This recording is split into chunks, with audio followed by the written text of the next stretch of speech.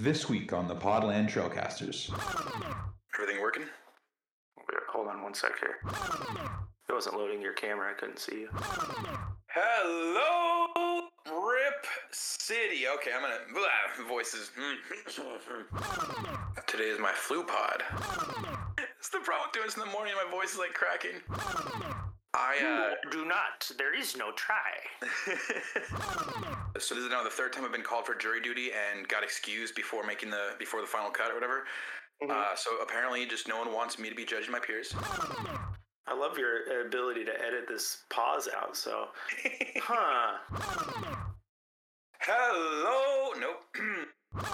If I can literally go to my window, not literally, the new form of literally, which now also stands for figuratively, because no one knows how to use the term literally correctly. I just put haystack rock on a uniform. I'm not saying it has to be only haystack. I'm saying you do like I would wear that over the carpet one. What you just described, I'd wear it. It's not gonna be black and red. You put a sash on there, give it to me. But yeah, let's do it. You ready? Mm-hmm. All right. Give me a 3, 2, 1. Managed to hit my mic in the middle of that too.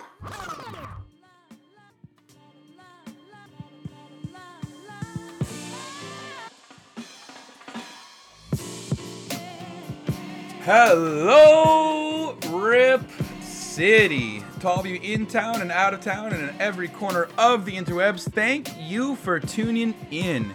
Here with you from Hood River, my name is Keith Feltner Smith, and here with me, as always, the on-time Hawaiian, the master of segues, Mr. Professional Christopher Joseph Burkhart. Good morning, sir. How are you on this lovely Wednesday at 10 a.m.? I'm good. Roll out of bed and do a podcast. You asked an awful lot of me. And you were already, you're saying like, yeah, let's get up at 9 so I'm not lazy. I'm like, why don't you give me 10? Why don't you give me till 10? Because I am not at peak performance this morning. Besides being early morning and just not being a morning person, I'm having my Michael Jordan flu pod today, my flu game, apparently. So yeah, let's get into this and get out of here so I can not be some sweaty, gross ass mess. On Jordan flu game. So you got drunk or ate too much poison pizza or whatever the hell the story was. My wife works with kids. She brings home a little something now and then from the kids, and she was sick a little while ago, and we kind of saw it coming. I'm like, oh, might not feel too good in not too long, and it hit me last night. Can't blame drinking on this one, as much as I often like to. Let's get straight into our world-renowned love, hugs, and hate mail. But first things first, listeners, if you want to get involved in the podcast itself, in our love, hugs, and hate mail segment, you can always send us in your takes on Twitter, email, or the quickest way to get to us would be joining us on Discord. You can get involved in the pod. You can get involved with other pods, other content creators. We have a ticket group, The Third Bench. Shout out to them. We have a bunch of swag exchanges happening all the time. Game night, chats with friends. All of this going on. All of these creators are fans of the team. It's a wonderful time in Discord. No toxicity like you're dealing with more and more on some of these imploding social media platforms. So come and join the Discord. Come have fun with us there. Chris, where are you sending your love to this week? It's always a good question. I didn't have 24 hours or whatever to let it stew. No. You had a whole my week. love, gonna be controversial because I know some of you guys are little wet blankets, as my friend Chad would say, and like to poo-poo everything. But my love is going to those PDX carpet jerseys. I thought they were sick. I liked them. Shut up. You just shut up, you little hipster. They're cool. You're the hipster. They're You're the one fun. with the carpet jersey. They're fun. It's like the color. It's cool. The airport. PDX carpet was a thing, and like, you know, they keep saying that as the one funny part, like in all their promos. So like, pays homage to the PDX carpet, which like gained celebrity status in the late 90s. I'm like, okay, the fact that like the PDX carpet was a big thing in the 90s tells you that you're about 2 decades late on striking while the iron's hot. But plus, they've already tried like it. It's like the second attempt. I still like it though. So I don't care what you say. You're allowed to like it. I don't mind you liking it. And I will say, after seeing them debut the jerseys last night, I'm a fan of the black and teal thing as a color scheme. It looks good. It looks sexy with the black and teal. It's much less menthol than what I thought when we saw the leaks originally weeks ago when we talked about this. It's not Blazers to me. Blazers have such an iconic look with the logo, the jersey color, the sash, the pinwheel, and the rest. See, but at least they didn't do like the Oregon uniform thing. It's where like they kept like I said. This is why I said when we talked about the Oregon edition uniform. It's just like if you change the color scheme and you mix it up a little bit, that's cool. But when you lose the sash, which is like the most iconic part of the uniform, so at least they incorporated it.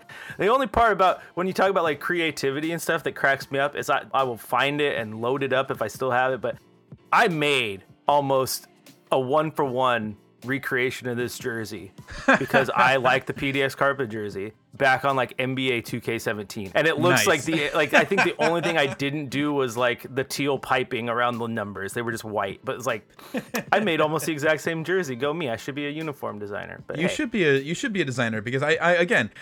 This is not their worst jersey. I'll give you that one. The black and teal isn't bad. I'm against the carpet pattern itself. Whatever, fans can be divided on that. No argument though. People cannot tell me that the designers are doing good creative work here. That so many of the jerseys have been lazy. Even the teal thing. As much as I like the teal, you look across at all the 30 teams putting their jerseys out. There's like 6 or more that have incorporated teal to the point where I just feel like some Nike designer said, "Okay, guys, this is the trending color palette. Use it." But that's how uniforms are though. Go look at the history of uniforms. When they change, there's always an it color and an it design. It's and it's just always so on much everything. less. It's just so much less original and less creative when it's exposed that way. See, When but it's at least obviously a thing see- they're just doing like block stamping for all 30 teams. Yeah, but at least you didn't have to just randomly incorporate teal. Teal was the color of the carpet, the famous Portland carpet. See, don't be Yeah, mad they at the found a uniform. reason to use teal. You're right. No, don't be mad at the uniform, Keith.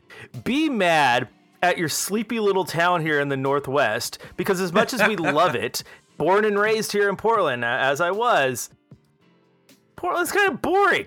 It's like there's many things they could go to over the carpet. No, if it were Los Angeles, they wouldn't go with the airport carpet because there's a lot more that they could do in Los Angeles than the airport carpet. Okay, now, it is ridiculous that to this point with Nike and multiple uniforms every single year that you still haven't done a rose one. Like that one needs to rose happen. one. Just Pines, timber trees, like just do the rose. mountains, the Oregon coast, the music scene here, the food, the seafood. What are you gonna do with an Oregon coast one? You could easily, the same way that we've seen lots of jerseys do like a city skyline, you could easily do like iconic stuff from the Oregon coast. Haystack Rock is a monument that is recognizable. Let's just put Haystack Rock on here. I'm not saying it has to be only Haystack. I'm saying you do like a skyline, a silhouette thing, the same way they do with city lines. The shorts will be tan to represent the majestic beaches of the Oregon coast, and the top of the uniform will be blue to represent the water and the sky and where they meet there on the belt line, and on the back under the numbers will be the silhouette of Haystack Rock, and on the front it will be speckled in white to represent all the seagull shit all over your car when you go to the beach. Like, so okay, if that's just a Haystack Rock jersey, not what I was talking about. I was saying make a whole skyline of different things, but if that's just a Haystack jersey, I would wear that over the carpet one. What you just described, I'd wear it. It's not gonna be black and red. You put a sash on there, give it to me. give me the seagull shit jersey on your car. oh my god, you're crazy. all right, we're moving on. My love. Where's your love? My love this week, Chris, is one that you will share. I wouldn't have been surprised if you would grab this, so I had a second one ready, but you didn't, so I'm going with my number one option. My love is going out to our guy Kevin Conroy. Rest in peace to the voice of Batman. Really sad news we got earlier in the week. You broke this actually. You dropped this on our Discord, and I had not seen it to that point yet. But yeah, just unfortunate for all who appreciate animation, voice acting, Batman. Any number of I can't even really go into what else his resume had, but he was known as the voice of Batman. And rest in peace to Kevin Conroy. Kevin Conroy is one of the greatest voice actors of all time. Man, Yeah, the thing is he wasn't the voice. He was not the voice of Batman. Let's be real here. He was not the voice of Batman. He was Batman. Oh, I was like, wait a minute, I'm not wrong about that. the Dark Knight. Like it was him. It wasn't this Christian Bale. Like where is he? Like that's not Batman. Right. No, that's not Batman.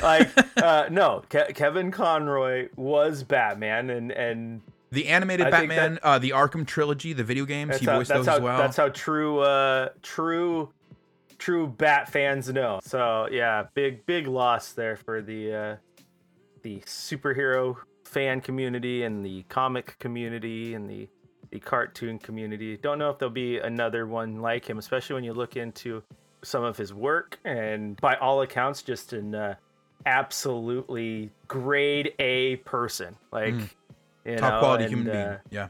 And it just sucks, man. Like it does. The voice of your youth. But yeah, it's I'm with you. I'm sending my love there. Yeah, I mean, it could have been a hate mail thing for hating that he's gone, but so much that the dude has given us. All the love out to Kevin Conroy. How about your hugs for the week? Where are you going with your hugs? I'm gonna give a hug to our boy Jeremy Grant, just for the fact that, like, it's just the biggest of bro hugs. Like I said, this is what I love about hugs. They can be bad, they can be good. It's like a guy who's down on his luck and he need a hug. No, this one is like you walk by and you see him and you're like, dude, I just want to give you a hug because like you're really good. Oh my god, you're better than anybody here thought you except me, because go back to the podcast once again. Receipts. I was very, very high on the Jeremy Grant trade, and all you guys said I was an idiot. But I just want to give him a hug, man, because boy howdy has he been balling out, having the best year of his career. He's averaging the second most points of his career right now, but metrically everywhere else, he's just efficiency wise, he's just an absolute stud right now. Will that buoy out and go back down to his mean? Maybe, but right now, if I saw him in passing, yeah. Brothers don't shake hands. Brothers hug. Nice. Yeah, dude. Jeremy Grant has been killing it. And you are not wrong that we, from the beginning, when all those rumors were starting around and half the fan base was divided about whether they wanted him, whether he was worth moving CJ or not, he has absolutely blown expectations out of the water. For all those people that didn't think he'd be good, easily blown him out of the water. But even for as much as you and I talked about him, Chris, and we were hyped up on him coming here, I can say I did not think that he was going to be giving us, what, he's had like 3 30-point games already? I think he's had over 20, 5 or 6 times this season. The defense as well, being able to not just get a shot, but create offense for himself. Even some of these drives where he's going in and gets a nice nifty, like kind of behind the back dump pass to Nurk. The dude has just been looking amazing. That's interesting too. He has had 10 games in his career where he has made 5 or more 3-pointers. 3 of them have happened in the 14 games he's been a Blazer. Jeez, man. Yeah, that's fantastic. Yeah, there was also a stat last night on the broadcast post-game that the Blazers are one of 2 teams in the NBA right now that have 3 players averaging 20 or more points. Like, that's wild. And again, something we've talked about before on the pod, I don't know exactly what the numbers are for all the starters right now, but we're not too far off, I wouldn't think, from having all 5 starters averaging in double digits. Only person not is Josh Hart. Oh, really? It's Josh Hart. I would have almost thought it was Nurk because of the way things have gone recently, which we will get to more later in the pod. My hugs this week are going outside the realm of basketball. We're going over to one of Dame's other favorite sports, actually, over in the boxing world. My hugs are going to Evander Holyfield. Because Evander and Mike Tyson are making ear edibles, Chris. I don't know if you've seen these. It's wonderful. It's a wonderful. Oh my gosh. It's so good. So yeah, they're calling them holy ears. They are cannabis edibles in the shape of an ear. And Mike Tyson had a quote when these were being promoted: "If I was on cannabis, I wouldn't have bit his ear." Tyson said, referring to the 1997 fight when the boxer bit Holyfield's ear. The photos are fantastic too. There's the shot of Mike Tyson and Evander Holyfield in like these ugly Christmas sweaters, sitting around kind of a little fireplace and a table in front of them with some pine cones. They've got mugs. Tyson has this mug with a green cannabis leaf on it. Mike Tyson looks giddy in all these pictures. He's excited. They've got a shot where he's like fake biting, like kind of at Holyfield's side, and Holyfield in all these pictures. I mean, he might just be more of a kind of a introverted dude, but he just looks like he's kind of like dead eye, like deer in the headlights in front of the camera for all these. Where it's like, man, how much money do you think he's getting paid? How much money do they have to give him to be like, yeah, come and hang out with Mike Tyson here and make some money off these ear edibles? Oh, I'm pretty sure it's not as much as you'd think. They reconciled quite a long time ago. I mean, kudos to Holyfield for being the bigger man, I guess. I don't know if I could forgive a guy for biting my ear off. Biting my ear off. It's not just like it was some dirty play. He bit your ear off, man. He mutilated your physical person. He did it twice. Yeah, he did it twice in the fight. And yeah, I mean, so there was a quote here from Holyfield. I didn't think it was funny at first about the ear edibles, but then I realized Mike hadn't been in more trouble for a while. And there's more. There's an article on it. I mean, I get it, but even that quote, man, I didn't think it was funny at first, but then I realized Mike hadn't been in more trouble for a while. I'm still reading that as I didn't think it was funny at first, but then I realized how much I was going to get paid. Because I hear you, or maybe they have made amends, but that was a factor. Because this is, like you said, you'd have to be paying me a good bit to have me go and smile the way that Holyfield is. But hey, good for him. Get that check.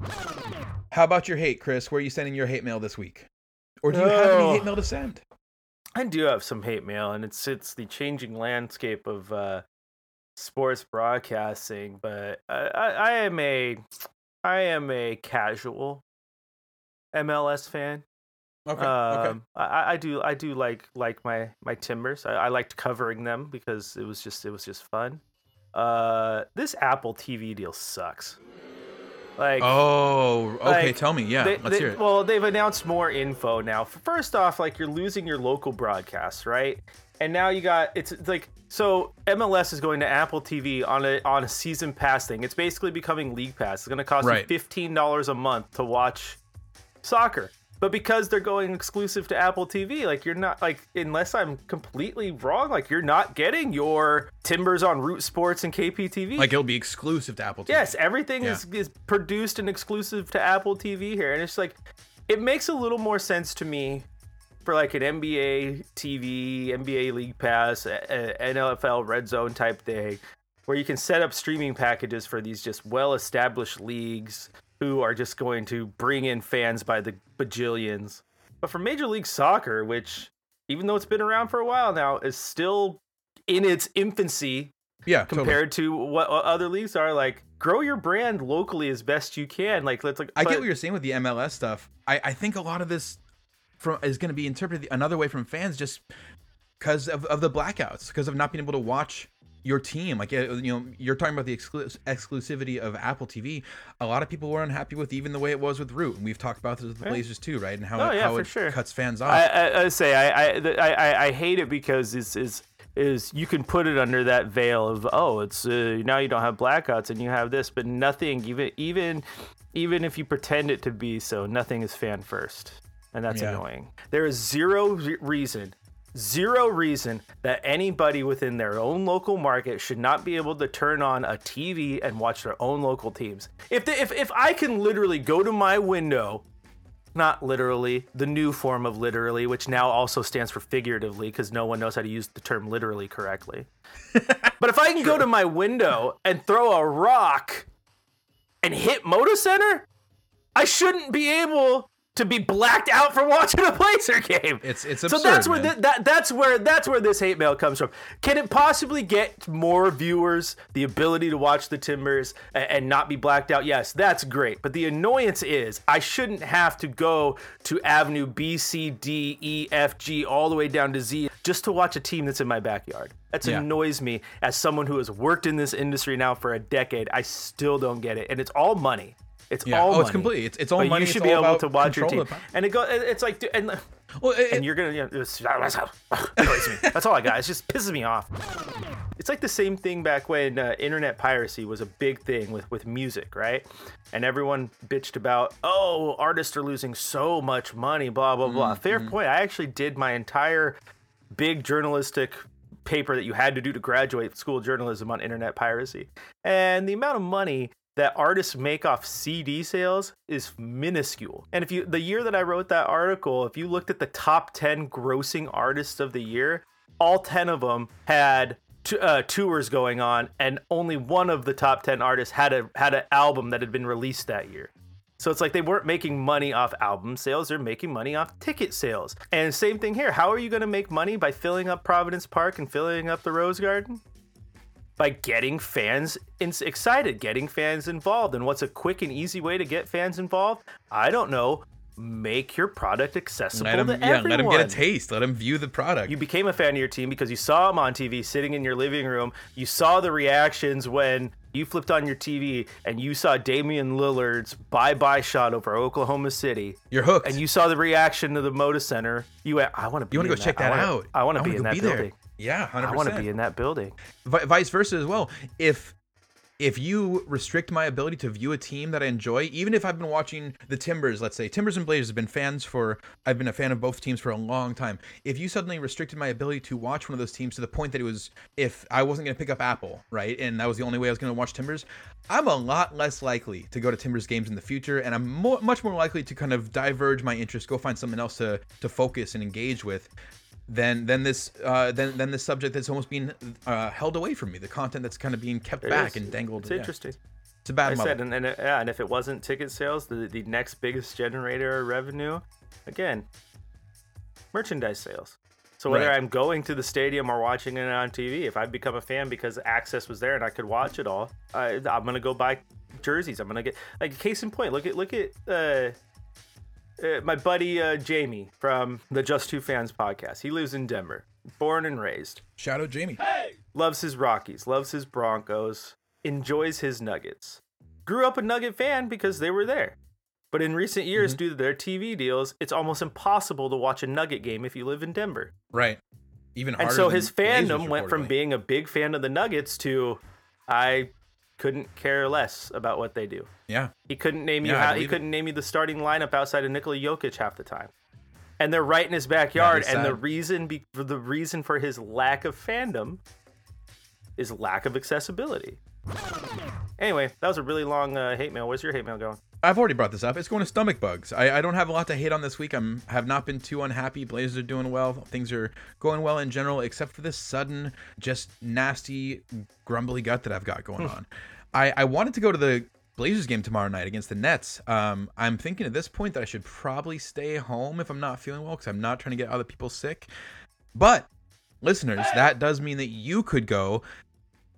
Now, I'll probably post these up on Twitter. I'll be talking to our guys at the third bench and trying to get the word out if I truly do decide I'm not going to go to this game. But if you want the best access to that ticket and to other tickets in the future, the best thing for you to do, the easiest way for you to get access is to come and join our Discord. You can get involved with live episode recordings of this pod, if I allow lots of other pods, other content recorders. Yeah, if Chris ever opens the room up again. You can also get game access for tickets with a third bench ticket group up in 317. Hey! Swag exchange, like I mentioned earlier, game night chats, and all of this done by fans, for fans, and by us, the Trailcasters, on our Discord. So come and join the Discord. Link is in the episode description. Last episode, Chris, you and I were talking about finishing up the road trip. We kind of were a little shaky, a little hesitant on that final game against Dallas, and predictably it did not go our way. I was also a little nervous that oftentimes there's that kind of old cliche with NBA that first game back at home is always a little bit of a trap game for teams, because players come home and get comfy in their own bed, get to see their families and kind of like let off the gas a little bit. It was looking a little shaky. Spurs pretty much owned the first half against us last night. Portland owned the third quarter. The fourth quarter was a back and forth split. Defense really ended up being the deciding factor. Blazers win 117-110. Held the Spurs to 9 of 29 from deep. We only had 15 turnovers, which is a lot, and we can talk about that, but it still is less than our average. I think we've been averaging 16 a game so far. Damian Lillard, I think one of the other big things that stood out to me last night is, especially late, Dame is back. He is feeling good. He had a solid block on one end, and the very next possession he comes down and hits one of those threes that's like, yeah, sure, I'll shoot from here. Yeah, I'll pull up from here. No big deal. And it's just all net. So it was nice to see Dame doing Dame things again. Nice to see pretty much all the other Blazers doing their things as well, except Nurk. Nurk kind of struggled last night. 9 points, 5 boards, 1 assist in 15 minutes. Only 2 fouls, but minus 21 overall on his plus minus, and you compare that to Drew Eubanks, 9.7 rebounds, 1 assist, 1 block, and 1 steal, so slightly better stats than Nurk in 33 minutes, so twice the amount of time on the floor. And he did it plus 28, so he's more cohesive with the other guys he's playing with. What stood out to you, Chris? Are you concerned about Nurk's performance there? Are you impressed by what Dame did? Are you worried about the turnovers, the pace of the game? What are you seeing as the Blazers return home here? Okay, Ray. Hey, excuse me, has anyone seen my soapbox? I'm gonna stand on my soapbox. Has anybody seen it? Okay, now, Keith, I apologize for this rant I'm about to go on because the thing is, Oh, I'm excited. when you're right 51% of the time, you're wrong 49% of the time, all right? Or maybe it goes the other way around. It's an old Simpsons quote, right? And I've been right a lot lately, and I'm going to let you know about it. First off, we already discussed my love for Jeremy Grant, how I loved that trade and talked about it when everyone else was like, toot my horn. Okay. Second toot. We asked about this road trip last week. What games are you worried about? I said that Dallas game's gonna be rough, and you, my friend, did. were, oh my God, no, not Dallas. They lost that game in Dallas. They I'm did. just saying. They did. I'll take that L. Okay. I'll take that L. I was confident that Dallas wouldn't do it. Toot number 3 that needs to be tooted louder than any toot has ever tootod. Tootod is not something you say. I just wanted to pronounce it different because there was a lot of toots in that sentence. Tootod. It's the French. Is it time for me to tootad this toot? Tootod. Discord is a wonderful thing. There's probably receipts on there. The podcast is a wonderful thing, so we know we got receipts. I want to point out that you all on me.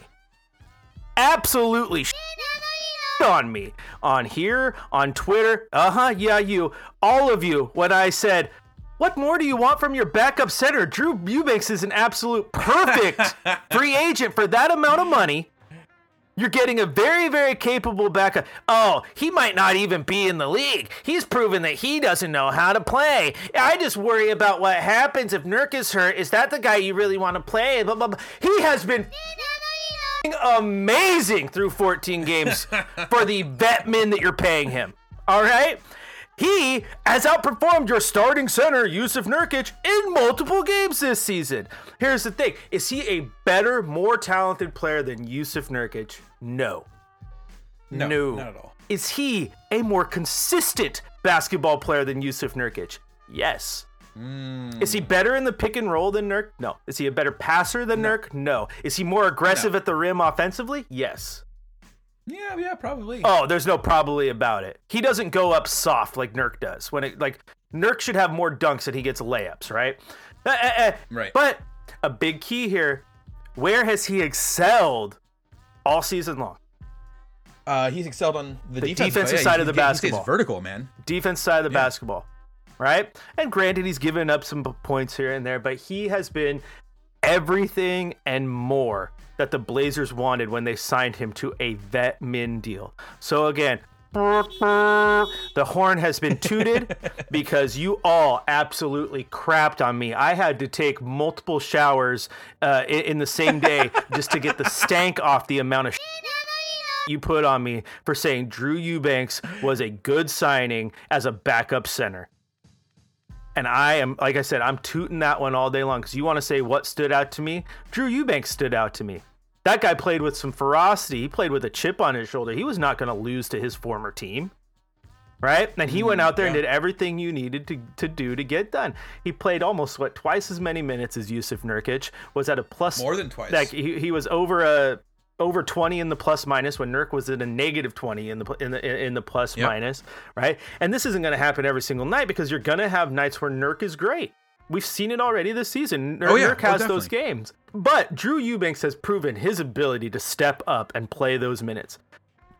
To me, Drew Eubanks has looked his weakest when you've had the games where Dame wasn't playing and Ant wasn't playing and there just wasn't a lot of firepower, and now you're going to rely on him to be not who he is and just be more, and now it's a struggle. But when he is, hell, if you start him next to Grant, Hart, Ant, and Dame in a pinch because Nurk's hurt, he looks fine. He looks absolutely fine. So I just want to say that one, man, because I remember vividly the amount of defense I had to play to the point that I just finally said F it, and I just stopped typing in Discord because like there was no amount of anything I could say on this pod, Discord, Twitter, or anywhere else that was going to convince anyone that Drew Eubanks was worth it. And I just want to say, Daddy Burkhart was right. Now, on the topic of Drew Eubanks, you asked what really stood out to me, and we just talked about Eubanks and everything, but I think what stood out to me the most in this game in particular, and I'm going to bring up the former coach, and I hate comparing Billups to Stotts because they just think they coach different, so it's not like a one-to-one comparison.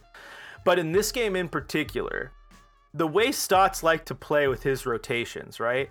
How often were you as a fan, and this is not rhetorical, like I want your answer because I want to make sure it wasn't just me who felt it in media row, but how often as a fan did you go, oh, player X has the hot hand right now, this is great, and then go, why are you subbing out player X? Why is he going to the bench? Yeah, why are you taking him out? Because, totally. Because Terry Stotts was so into, this is my rotation, right? And he had this play, rigid rotations. Like, one thing I've started to notice with Billups, like, okay, with Terry, right? You always knew Dame played the entire first quarter, and then it was like the 6 minute mark. This player would set like 6 minute. Yeah, you knew exactly. It it never changed. With Billups, you have seen already games where Dame doesn't play the entire first quarter, or he subs people out here and there. And so what stood out to me in this one, coaching, because it was a huge, huge move to stick with Drew Eubanks. Despite the fact I think it can be very easy to want to go back to Jusuf Nurkic because, yes, I think Jusuf Nurkic is the better player, right? And he's your starting center, and you don't want to disgruntle anybody when you don't put him on the floor and blah, blah, blah. But especially Nurk, man. He gets a little pouty. But he looks at these guys and says, okay, you're not playing well. They're exploiting you. Drew is playing exactly what we need defensively to, I think, get this back. And he stuck with Drew.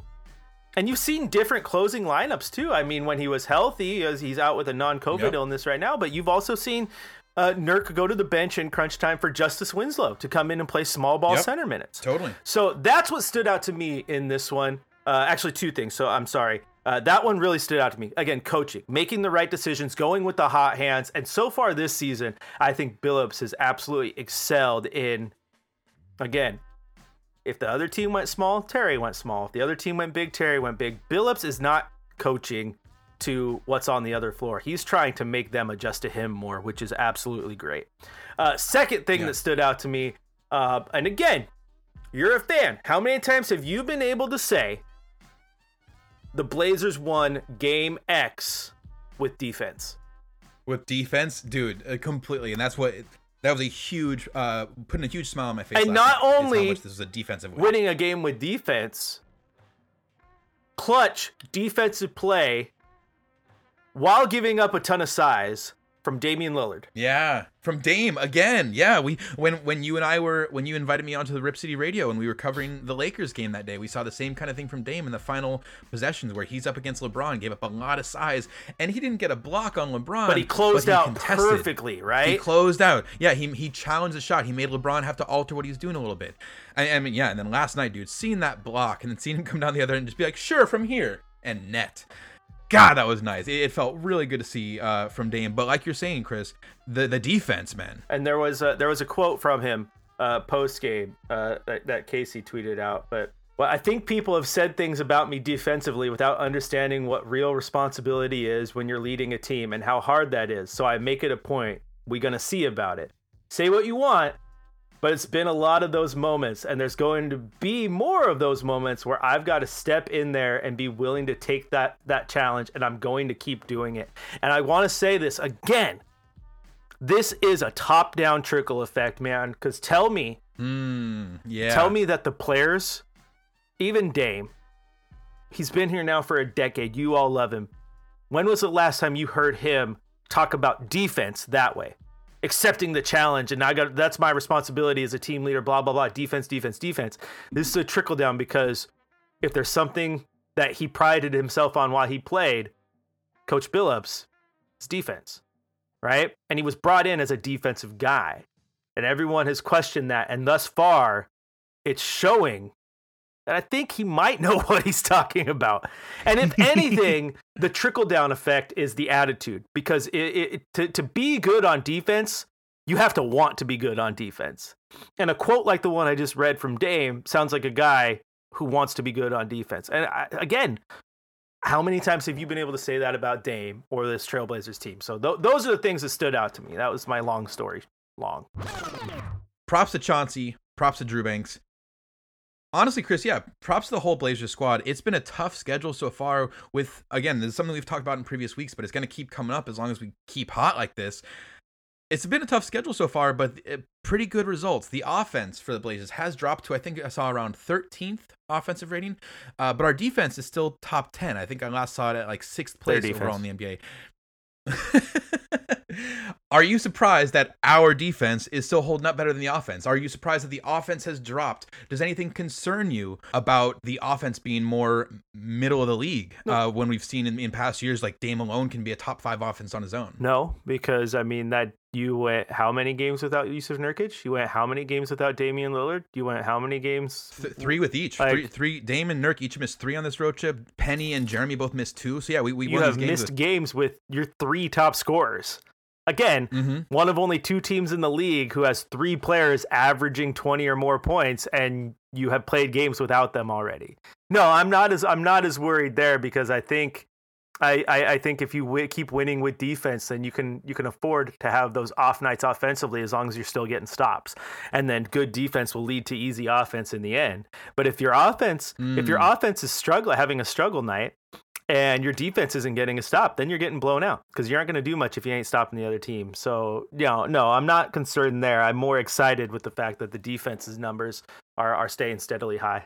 Yeah, having the defense stay up is absolutely a game changer. And like we mentioned in the last segment too, just having that be something that Blazers fans have not seen much of in so long. It is so refreshing to see functional defense, effective defense, and winning games based so much off the defense and the coaching, like we said. Good results so far, even across tough games. That road trip we're talking about, 4-2 on what was supposed to be one of the toughest road trips of the season, despite missing, like you said, our 3 top scorers for 2+ games each, plus our biggest defender since Gary Payton II has still not touched the floor.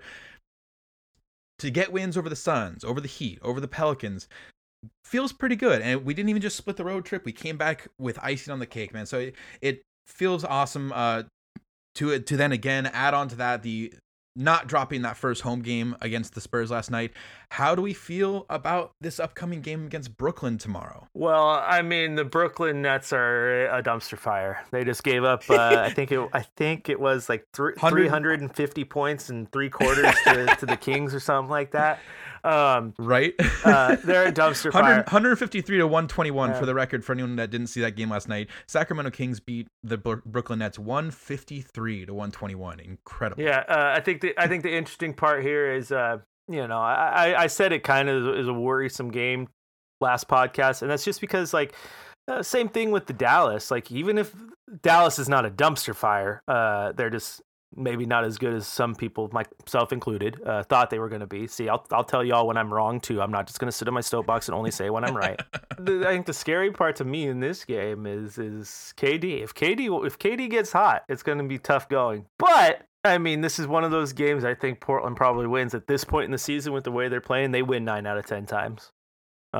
They're playing much better than Brooklyn. Brooklyn is an absolute dumpster fire. I mean, they might be more of a dumpster fire than the Lakers, if we want to be completely honest. Like the Lake. Boy, that is a contest. Okay, no, I don't think it is. Think about this, Keith. The Lakers dumpster fire is mainly because we dumped all the money into 3 aging stars, one of whom is still maybe in his quote prime. That would be AD when he's on the court. AD. LeBron his prime is going to be until he retires, but still. But you look at how they mesh stylistically, like they play different. Westbrook and LeBron are just like a little too similar to really play off of each other, and there's no depth to that roster, and it's just blah. In Brooklyn, you have a guy who only wants to play half the games and then promotes anti-Semitic and has to do a bunch of other stuff to even get on the court.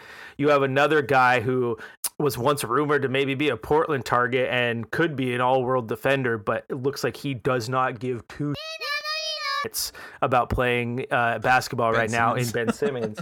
And then you have Kevin Durant, who's a star of that team, who requested a trade in the offseason. And unlike LeBron, AD, and Westbrook, has been actively in the last few days, literally by name, throwing his team under the bus. Yeah. Like, this was a quote in a recent article, Bleacher Report, with Chris Haynes, that Kevin Durant said, "Look at our starting lineup. Edmund Sumner, Royce O'Neal, Joe Harris, Nick Claxton, and me. It's not disrespect, but what were you expecting from that group? You expect us to win because I'm out there? So if you're watching from that lens, you're expecting us to play well because number 7 is out there."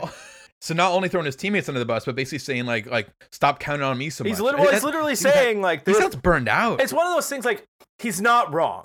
Like, you look at that starting lineup. He's not wrong. You look at that starting lineup. But you don't say that. You look at that starting lineup. It's not a great starting lineup. That puts undue pressure on him, which is part of the reason he requested a trade in the offseason, as he goes into say in that article, because he basically said that everything was lining up for this season to be a struggle. But again, what is one thing we've all questioned about this guy from a while, despite his all-world talent, is just his leadership, right? Because this is not something... Dame will go out there and think about this. When Dame said, we need to improve the roster, right? He said that last year. We need to improve the roster. Everyone could read between the lines that he was basically saying, we need to trade CJ McCollum.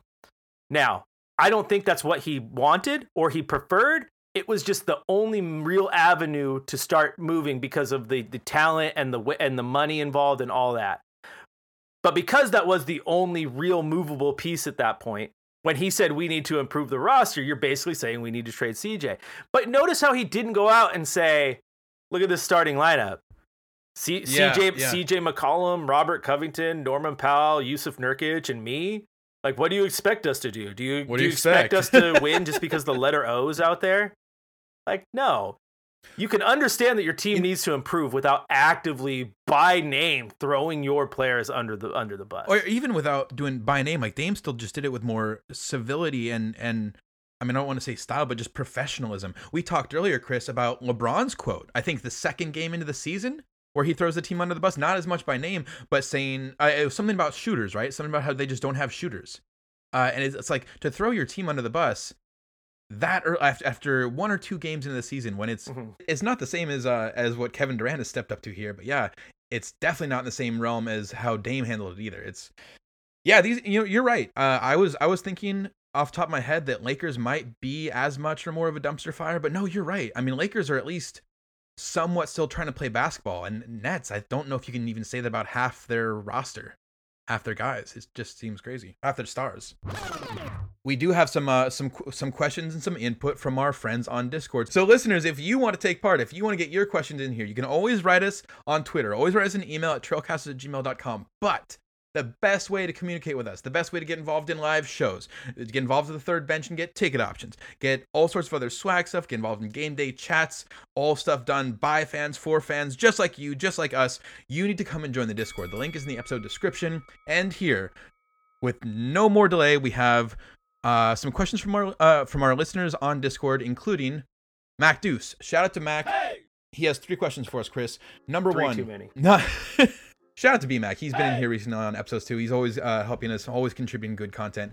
His first question: Nas's 3-point shooting, is it for real? I think it is. I really think it. That'd be nice, I really man. think it is because I don't know if there is a player that I have been fortunate enough to cover in my 10 years that I have seen put more work into completely reworking their shot than Nasir Little. Like, if you guys remember, when Nasir Little came into the league, his shot was busted. It was bad. Busted. It was very bad. It did not look good. Right now, he's been an incredible 3-point shooter.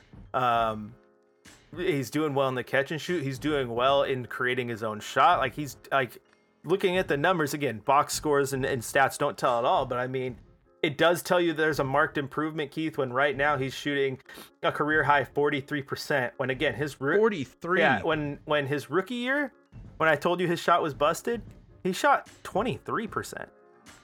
And I remember being at those games, it was like it was not the confidence, it was just the form. It just wasn't the there was a hitch. There was this weird the form hang was up busted. in the shot. He's completely changed it. I do think 43 is high. I think as the season goes out that maybe that one does come down a little bit, but you can't tell me that you're not excited if Nasir Little ends the year as a 38% 3-point shooter or something like that. So no, I do think the improvement in what we're seeing from him in that part of his game is for real. 38 would be pretty nice. So you mentioned Nasir's rookie season, 23.7, 35% from deep the next season, 33% last year, and 43.3 right now. 38, if this settles down and only drops to 38, that would be awesome. I think 35 is considered kind of the league average. What a team wants a 3-point shooter to be averaging is 35 or better. So if he can settle on 38, that's fantastic.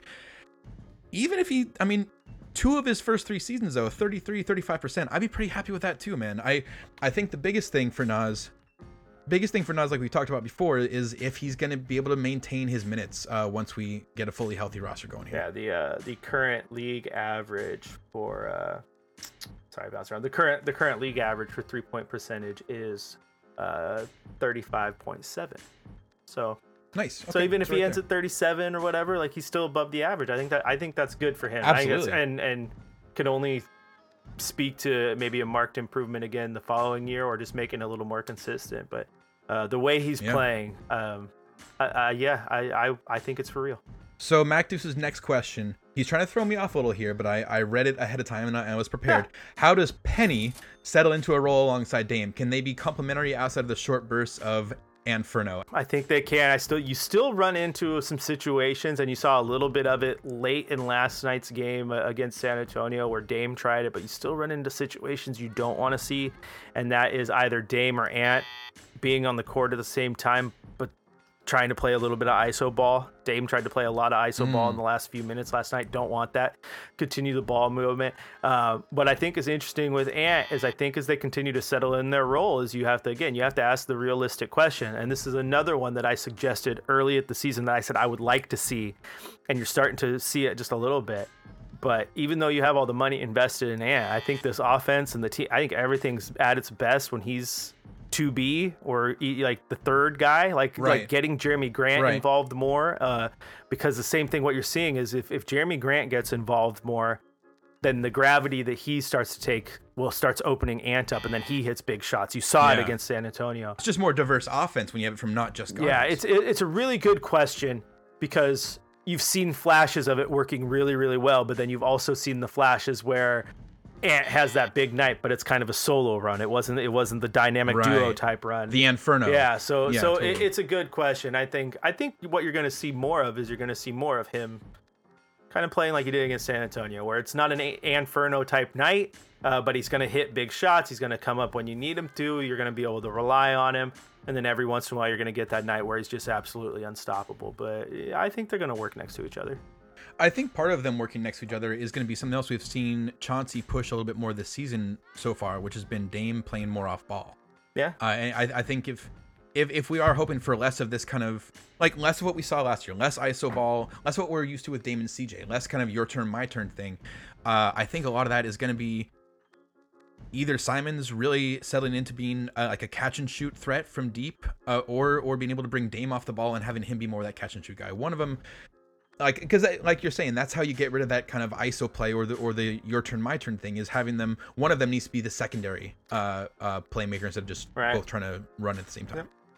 All right, Mactus's third and final question. He says, I buried the lead a bit, but Jeremy, my God, he has seemed more aggressive the last few games and I love it. I know the all-star list is long, but can he play consistently enough where he's at least on the list of potentials? So yeah, what are Jeremy Grant's all-star chances this season? Right now, I think they're looking pretty good.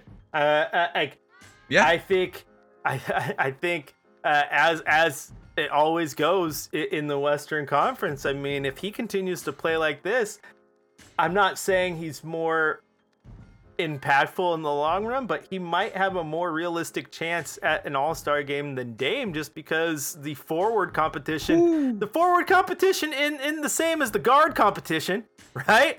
I mean, That's true. You're not wrong. You're not wrong. For Dame to get in, he's going against Luka, he's going against Devin Booker, he's going against Steph Curry. Like, I mean, the list of guards in the Paul, Western yeah. Conference is woo. But if the Blazers continue to excel, Keith, and come All-Star break, if they're still top 4 in the West, then your possibilities of 2 All-Stars is very high at that point. Very high. Because the amount of All-Stars you have does kind of correlate to your team's overall season success. And the only reason Portland didn't have 2 All-Stars over the last few years is because, again, their 2 best players were 2 guards, and they cannibalized some votes, and it was just such a deep run. But I think there's a chance here. He has to continue his run of success right now. Like, if he's dips down and kind of goes back to his averages, probably not. But right now, yeah, why not? I'll sip on that Kool-Aid because it's just fun to think about. Yeah, dude. Yeah, keep hitting those 5 threes a night. Keep getting like 30-point games. I could see it. I do think one of the biggest hurdles for Jeremy making an All-Star game. I like your point about position and how that could just put less competition in front of him. I think one of the issues, though, is going to be the All-Star votes are always a popularity contest. It's not just based off the team's record or even the individual stats. It's always going to be this kind of thing that's a popularity contest. So even if we are a top 4 team in Portland, if the Warriors are also a top 4 team, that's just the way the votes are going to go. I would picture them getting 2 All-Stars a lot quicker than us. Even if we're ranked ahead of them, we could be 4, they could be 5 or 6. And I don't know if I'm going to say that we have a better chance of 2 All-Stars than they might. Then again, outside of Steph, I'm not sure who the Warriors' real next All-Star bid would be for. So maybe that does kind of swing in our favor. You look at front court voting in the All-Star game last year for the Western Conference. It was led by LeBron James, which he's probably a shoo-in because he's LeBron as long as he's healthy and plays, right? Nikola Jokic, he's a shoo-in. Andrew Wiggins was the surprise there. Golden State struggling a little bit, so maybe he doesn't get as many votes. He's not having the exact same year he had.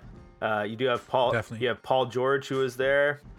Maybe Anthony Davis, I could see just because power of Laker voters. It's popularity contest. But from there, Lakers, it gets really interesting because then you had obviously just didn't deserve to be there, but Carmelo Anthony just because of the fan vote. Draymond Green, but Draymond Green is not as good as he was the last few years, so I could see that falling off. Where it gets really interesting is then you had the next 2 up in voting, Karl Anthony Towns and Rudy Gobert. Well, Minnesota has proven that they are also kind of a dysfunctional franchise right now, so I don't think those 2 are going to be in the running. You had Kristaps Porzingis, but he's not in the West anymore. Then you have 2 guys right here that were low on voting, but will likely get quite a few, especially the second one here, but DeAndre Ayton and Brandon Ingram.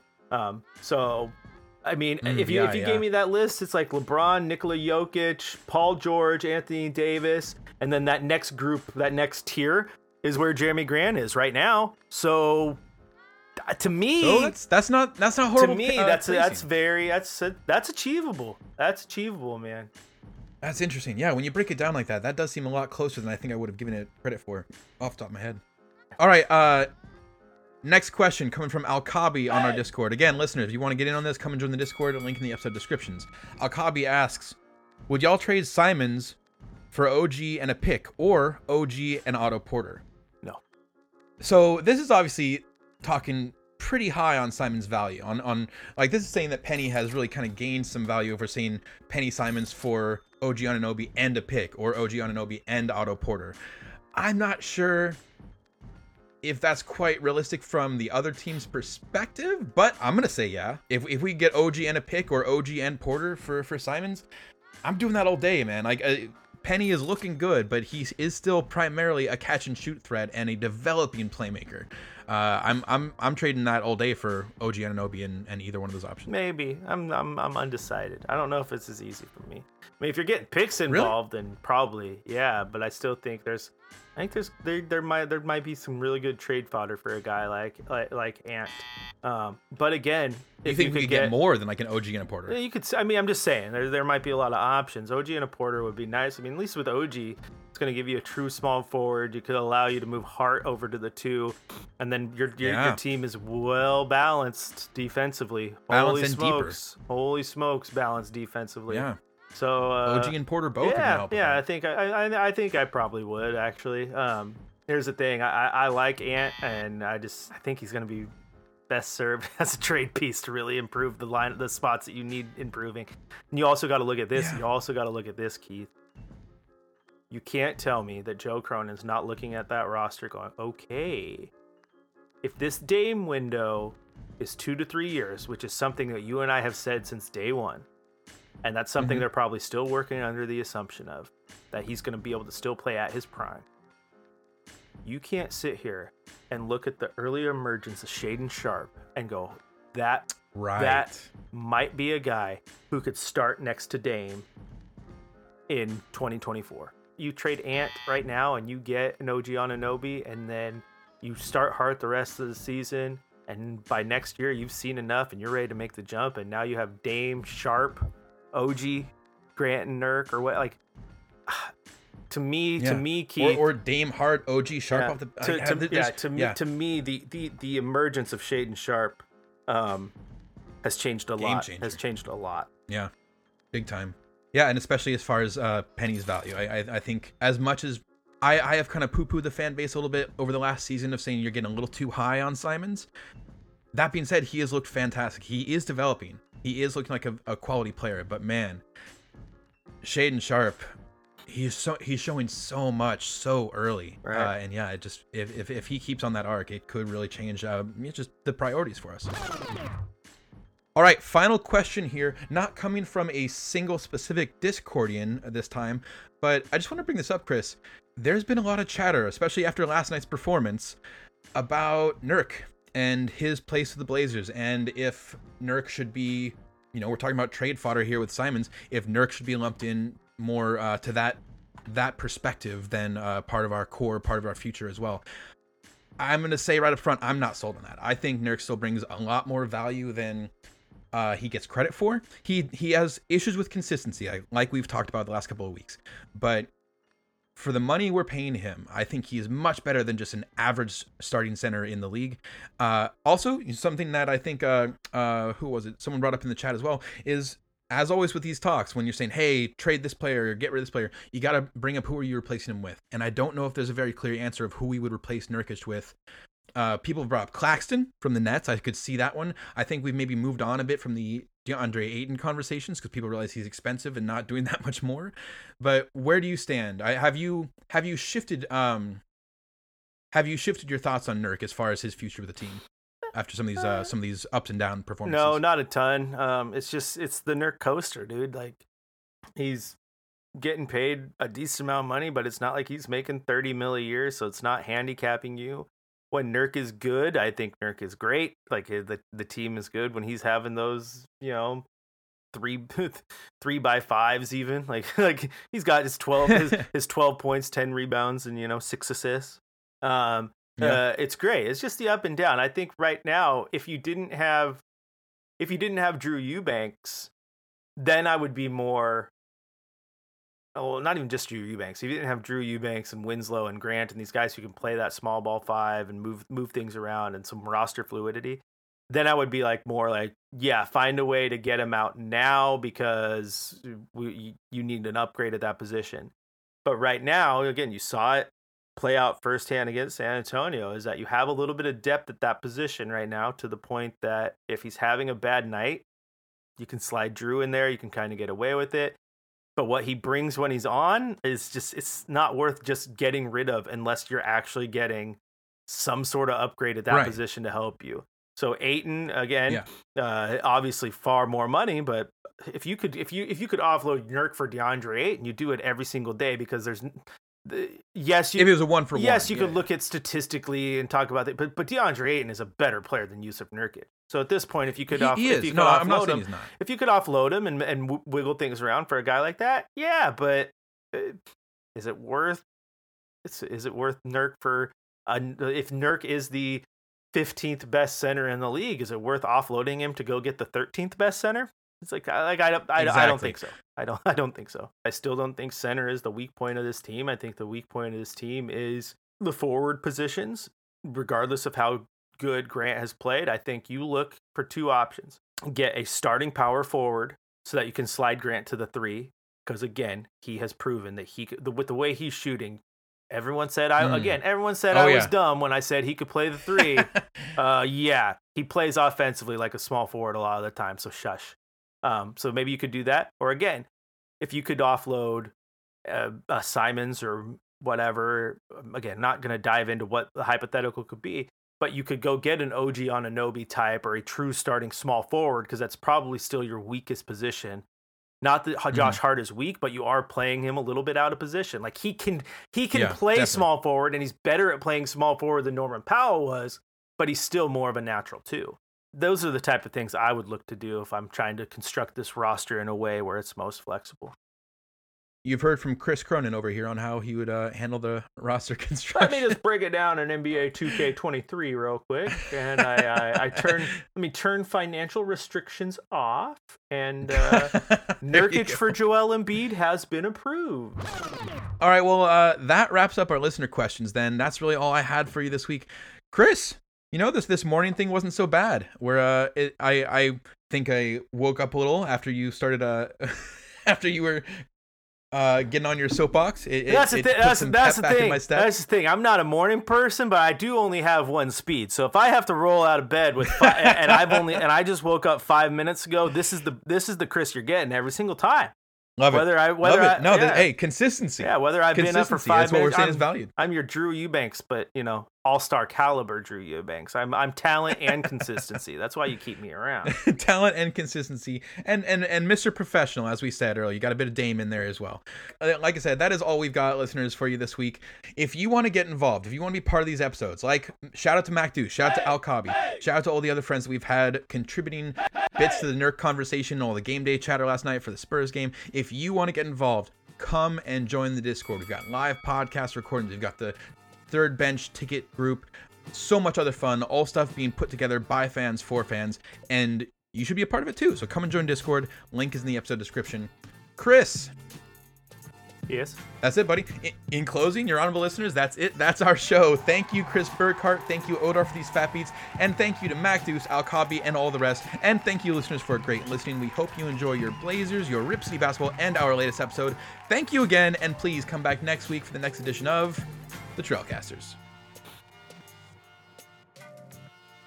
We made it.